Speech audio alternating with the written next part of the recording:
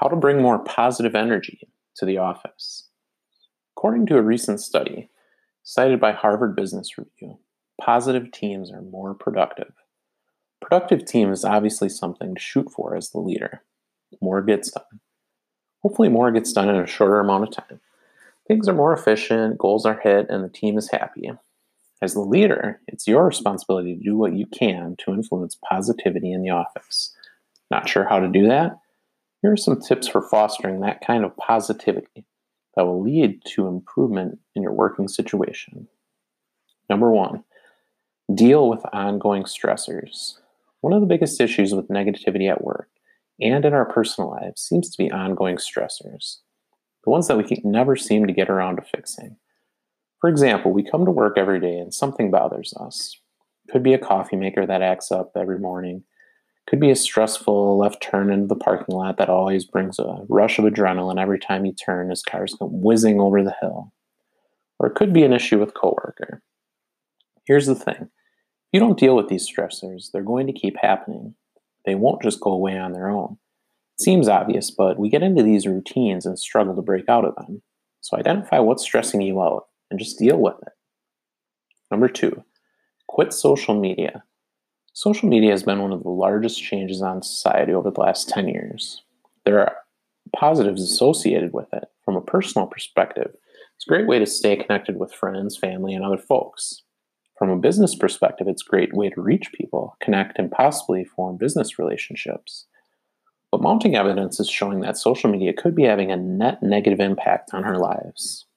I'm certainly not saying that my own instance is the instance to follow, nor is it sufficient evidence, but for the last good bit of time, I've removed all social media from my phone.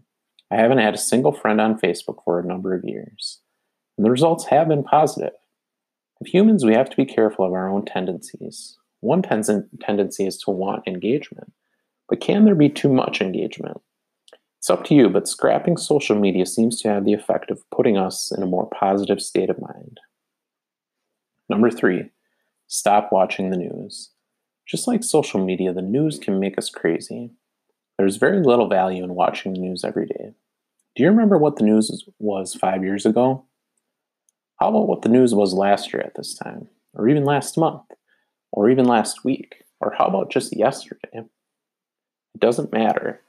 What matters are the things that have been around for a long time. For 1 year, 5 years, 10 plus years. Those are the things that matter.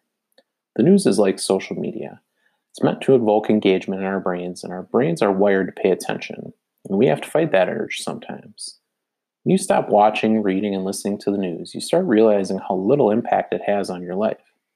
And you have all this extra time and energy to spend on things that matter, like relationships, your passions, hobbies, work, and more. Number 4 is pay attention to industry trends. Building on the last 2 is one that might be one of the more difficult items to change.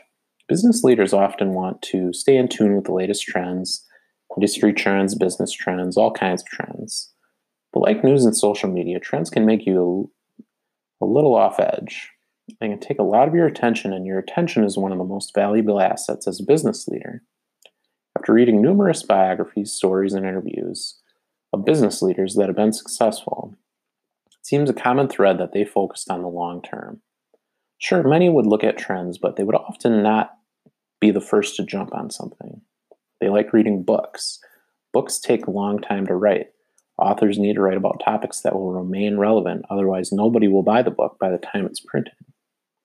Focus on long-term trends and issues. Leave the rest of it for all those stuck in the present and in the past. Take more walks. We get caught being inside a lot of time these days, and walking is one of the best things you can do for the overall well-being of your team. Walk during your phone meetings, walk during one-on-one meetings with your team members, walk on your lunch break, park 15 minutes from the office and fit in 30 minutes of walking each day. Walking gets you in nature. Walking gives you time to think deeper about your life and your role in it. Schedule thinking time. Your schedule is probably full of busy work, meetings, calls, and things like that.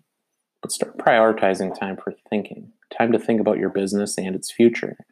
Big reason for negativity amongst leaders is the pressure to lead the company. can sometimes feel like there's no time to think. You're too busy being busy. Take care of the issue by lessening the busy work on your schedule. Find a listening partner, someone that will only listen and not offer advice. We all need someone we can confide in, perhaps a spouse, sibling, or coworker. Identify someone that will listen to your feelings, ask questions, and let you work through issues without offering advice. Nobody really likes advice. We like people that listen. Unfortunately, it's more difficult to find these people. Final thought.